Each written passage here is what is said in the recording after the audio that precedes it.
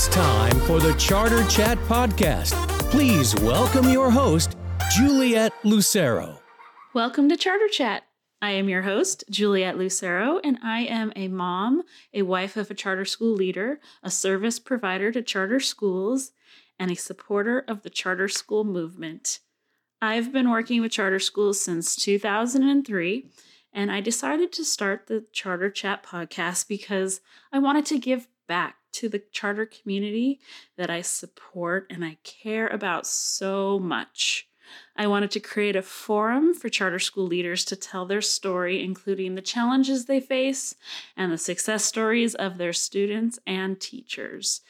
And I'm very excited for my very first episode to have Ana Chavez of Value Schools. Value Schools is located in Los Angeles, California. They have 4 different campuses, and they have a unique model where they are actually teaching the students values and helping them build character besides having the academic excellence that we all expect from our schools. So without further ado, here is my interview with Ana Chavez.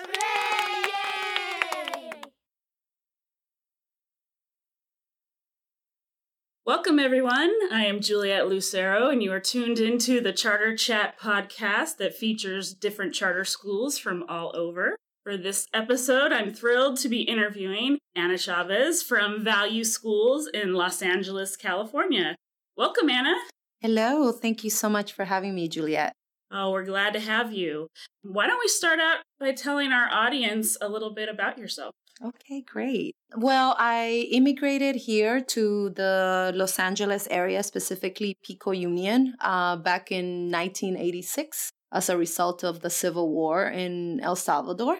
My mother immigrated here with both my sister, brother, and I. In our arrival, basically, I immediately enrolled in our traditional public school system, which was Magnolia Elementary at that time, then proceeded to go to Berendo, Los Angeles High, and for a while commuted to Taft High School, which was an hour away. I was one of those kids that was bused during the time when the rebellion happened with was it King, the beating of the Rodney King, and during the riots, and then proceeded to basically graduate from UCLA, got my master's at Cal State Sacramento, and also got my administrative credential and my teaching credential and all those credentials that you need in order to be able to change lives in the educational system. Okay. So how did you get started in education and in charter schools in particular? Yes. So at the time, I was very passionate about being able to change lives, specifically in low-income areas in Pico Union, just as a way of paying back and paying forward to all the people that really, were able to move me forward. And through education, I am a strong believer that education is the bridge between overcoming a lot of multi-generational trauma and being able to be successful and getting out of poverty.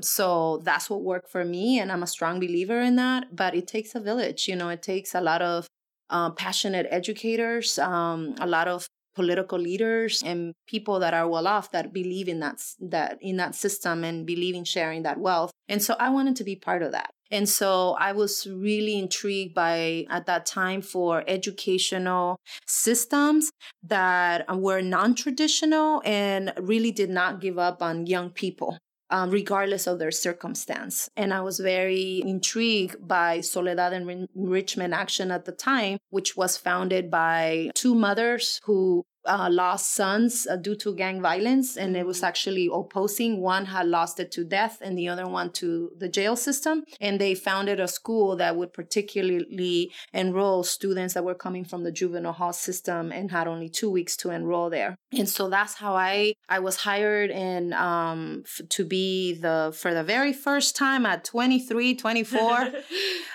teacher of, at that time, 18 young women at Soledad Enrichment Action Girls Academy. And I was supposed to make sure that they met their A through G requirements and went to college. with everything that they had going on in their lives. So for 5 years, I worked on that, and it was one of the most positive experiences. I think it made me into the person that I am now. And till this day, a lot of the students that I had at that time, now they're 35 with kids and have moved on, are still my friends on social media, and we communicate, and I stay in touch with many of them from that time. That's great. You were a true mentor to these. I wanted to be, yes. Yes. So what led you to value schools? Yeah, so during that time, I wanted to try something different. There were still a lot of challenges, I would say, administratively. I still feel that there wasn't enough, and that maybe perhaps intervention needed to start at an earlier age. So I wanted to explore a little bit more of the K through 8th grade model. And so I got a job at Downtown Value School, which is one of the value schools now. And at that time, the school had only been open for 2 years. They started with 25 students in a gym. And then back in 2002, and within 2 to 3 years, they basically had an enrollment of over 400 students with 150 to 250 students on the waiting list.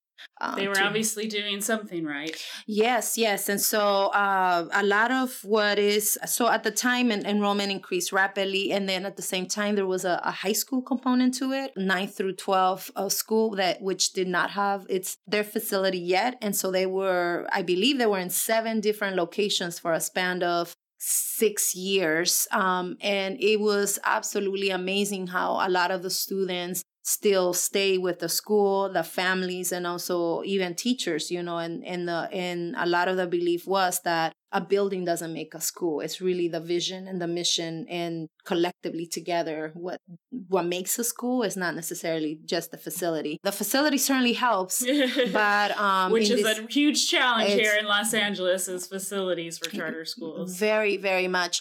But the founder at that time, Jerome Porath, truly believed that co-locating or sharing a space with traditional school systems, already as it was, would be really challenging for us to implement our model, and to constantly be comparing ourselves to what the traditional school model system offers. We wanted to be different, innovative, and also inculcate all those values and character development that the mission believes in our students. And in order to do that, you really have to create your own space. Oh, definitely. And I know I've worked with many charter schools in LA that have been in that very exact same situation, where they're one school, but they're on multiple different locations. And those parents must really want to send those kids to their school, because they may have 2 or 3 kids that they're dropping off at the various different locations. Exactly, yes. So while our high school, our sister high school, was really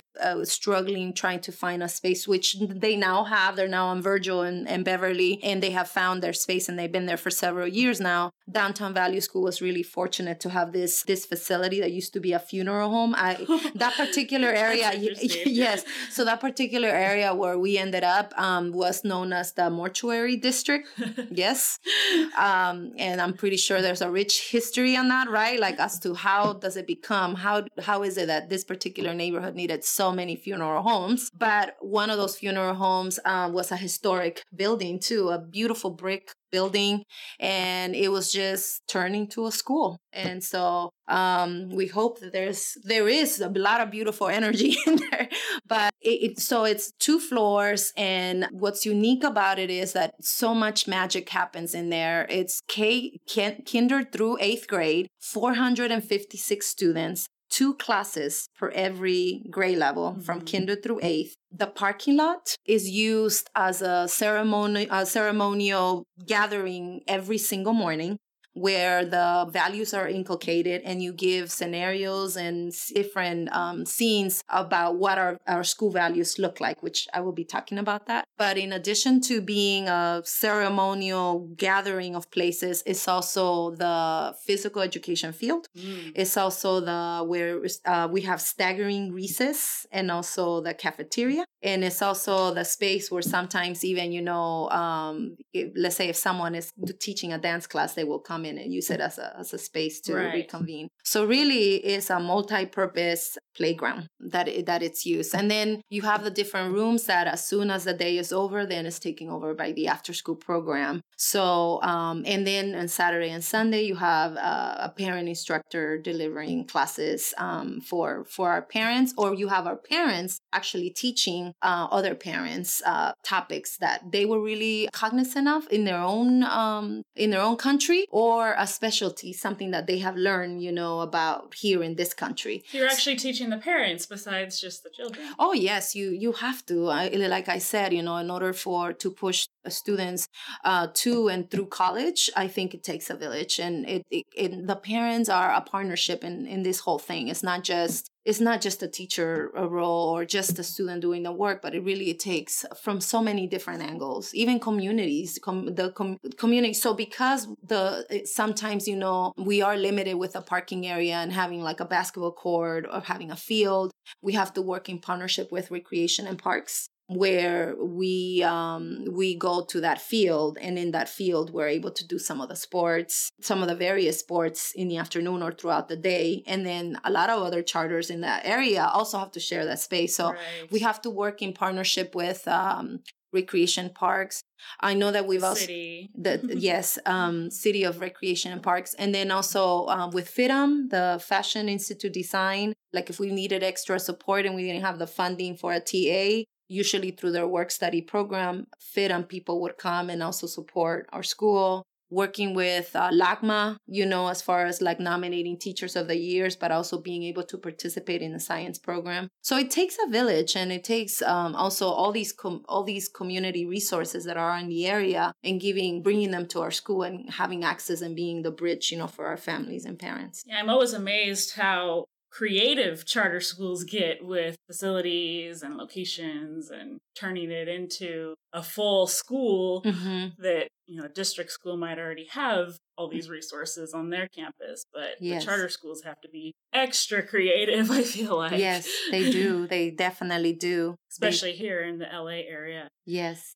So I understand you guys have 4 schools at Value Schools. Yes. So since our founder, Jerome Porath, retired, we had another CEO, and that was Jerry Jacoby.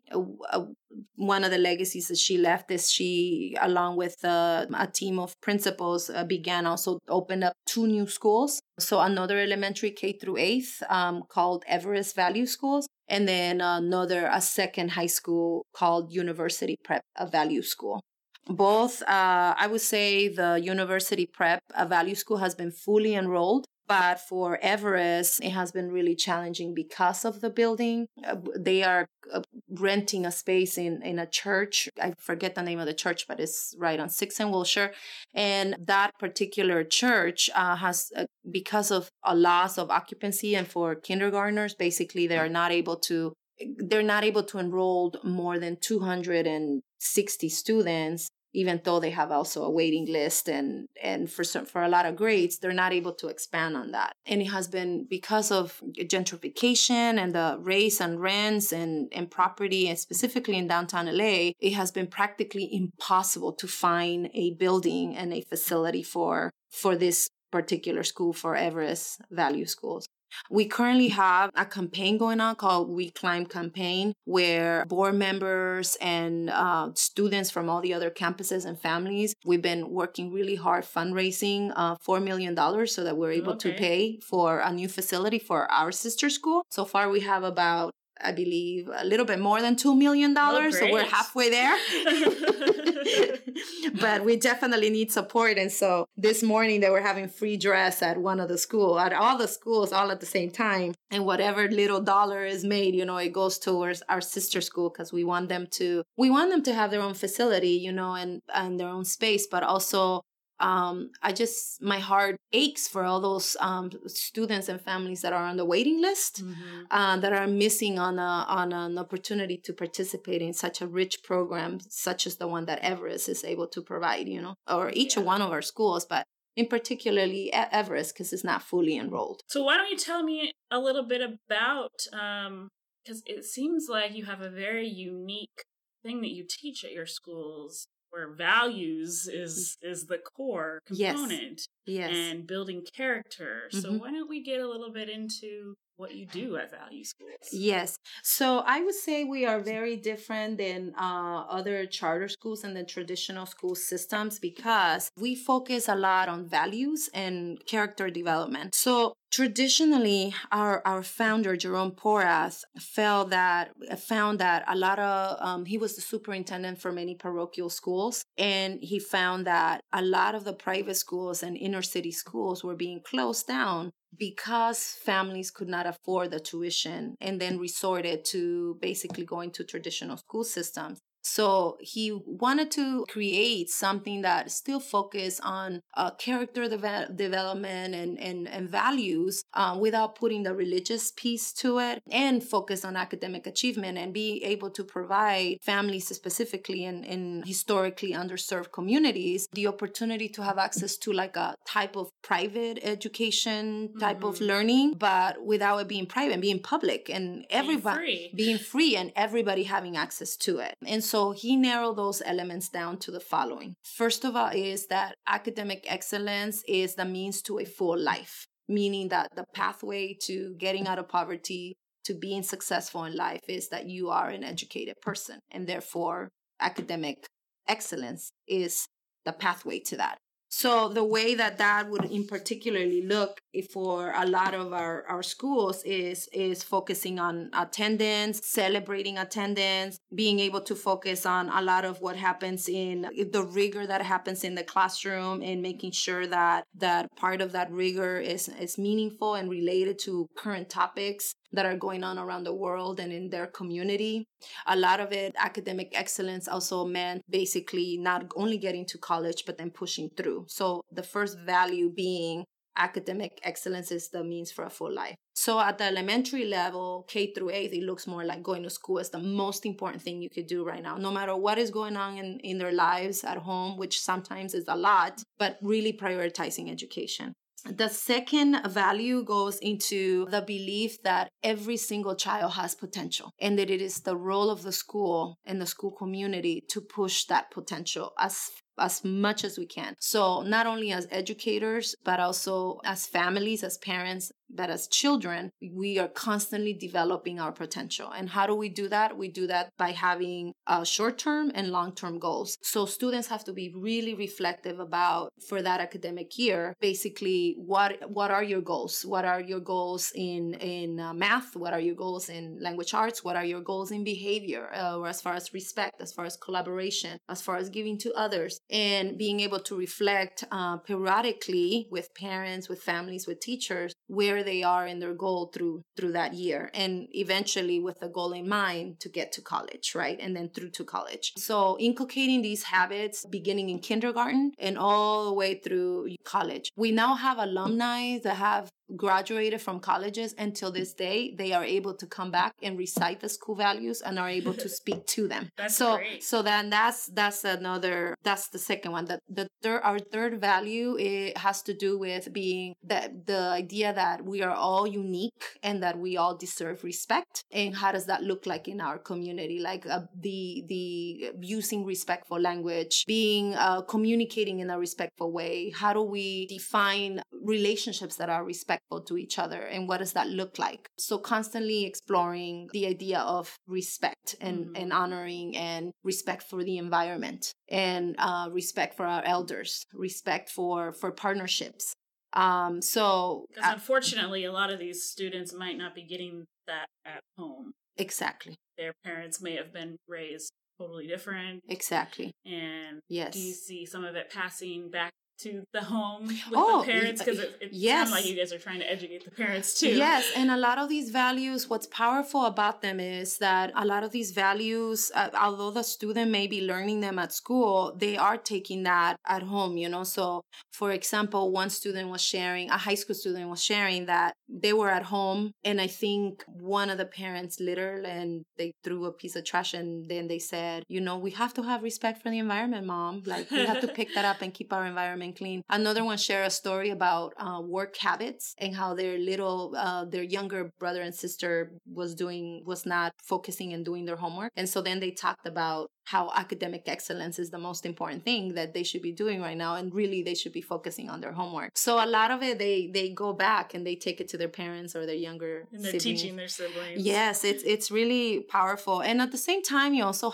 we have to work with our teachers and administrative team sometimes, because there's a discrepancy where in school, where, for example, talking about how important it is to take care of the environment. But then they're coming, as they get to school every morning, they have to walk through alleys that have a lot of graffiti, or a lot of, areas that are not properly cleaned by the city. So sometimes there's a discrepancy in those things. And how do we talk about that? With still having respect for the community, how can we go back and change it? Which comes back to our last two values. One being really creating in our schools collaboration and creating a nurturing community. The openness to make mistakes. It's okay to make mistakes, and how we grow from that, and that's how we develop our potential. So all the values are also interconnected. So it's really difficult to speak with one in isolation. So when we talk about collaboration and creating a nurturing community, part of creating a nurturing community is being forgiving, being able to talk about making mistakes, and being able to reflect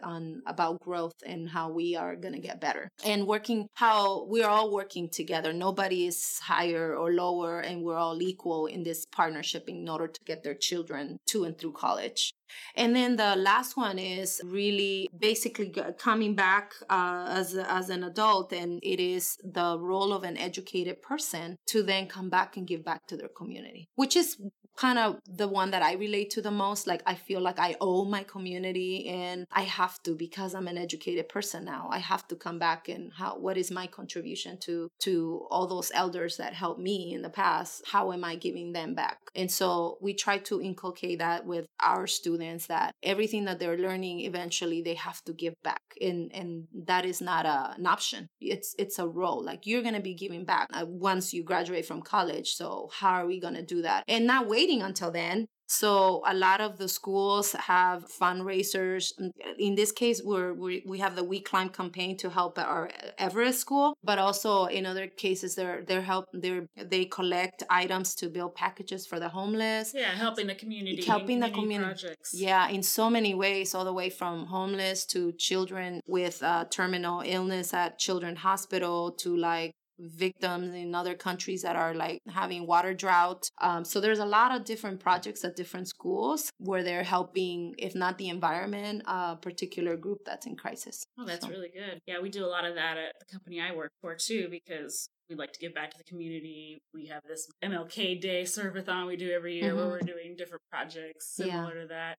We made stuffed animals for CHOC, for the Children's Hospital. Oh, yeah. It's so rewarding. They have to give back. Do you want to help us get the word out? Help us get the show in the ears of more listeners. You can do that by going to iTunes, subscribing, and leaving a comment. Now, back to the show. So, do you have any recent accomplishments at your school you want to share? Yes, we're certainly, I'm sure that the charter community know this, that in order for us to exist, we have to constantly prove ourselves academically, right? So right now, we still remain higher. We have higher academic rates in language arts and in math than our neighboring district schools. We have an outstanding, engaged board in our schools. That's very important. Yes, right now the board is working at so many different levels in making sure our school is excelling. But I'm particularly thrilled with one of our board members. Grant Cambridge has this program where he travels every year with some of our high gifted students, takes them back to the East Coast, and with fully included, flight, room and board, and gives them a tour of the Ivy Ivy League schools like Brown, MIT, Harvard. And so it's a great opportunity. So one of the major achievements that the school has done is that we have quite a few students at these schools, at these Ivy League schools, now providing tours for some of our students that are incoming. I mean, that is so incredibly rewarding to be able to highlight that. So that's the best program. Another highlight is I am specifically in charge of the chronic absenteeism group. This is fairly new in this in nationwide with the state of California, with now even excused absences being accounted at the state level, K through 12. So last year, probably most of our schools were at 10%, above 10% with chronic absenteeism. But one big achievement, and I think it has been a team effort, not only the students, the parents, and with a little bit of my work, but we have been being able to bring that down to 5% for last academic year. And to be honest with you, I think this year, at least for 3 out of our 4 schools, they're going to be below 2%. Oh, that's amazing. With chronic absenteeism here. Yeah. So our average daily attendance is very high. Kids want to come to your school. They want to come. We have some students that are coming as far as that are waking up at 4 a.m. in order to commute to our schools, and are coming as far from Riverside, from Compton, I actually had one from San Bernardino, just, because they believe in our school program and are excited about coming to a value schools. Oh, that's great. Well, maybe you guys should be looking at some of these other areas to start opening schools in the future to bring your model to some of the other parts of Southern California. I would be delighted. Yes,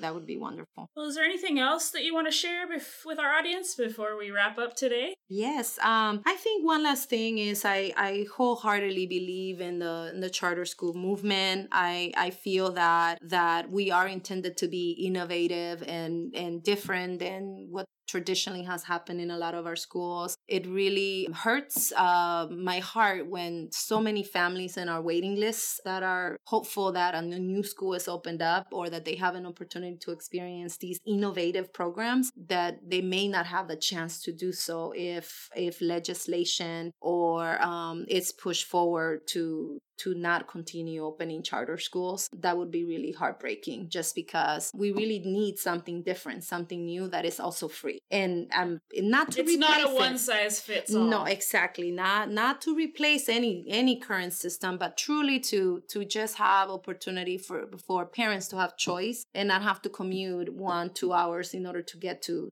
a program that's successful. I think that's important. So if anything, I think I would like to leave everyone that message. How can you, anyone that's listening to this podcast, what can you do to research to see what you can do in order to support the charter movement?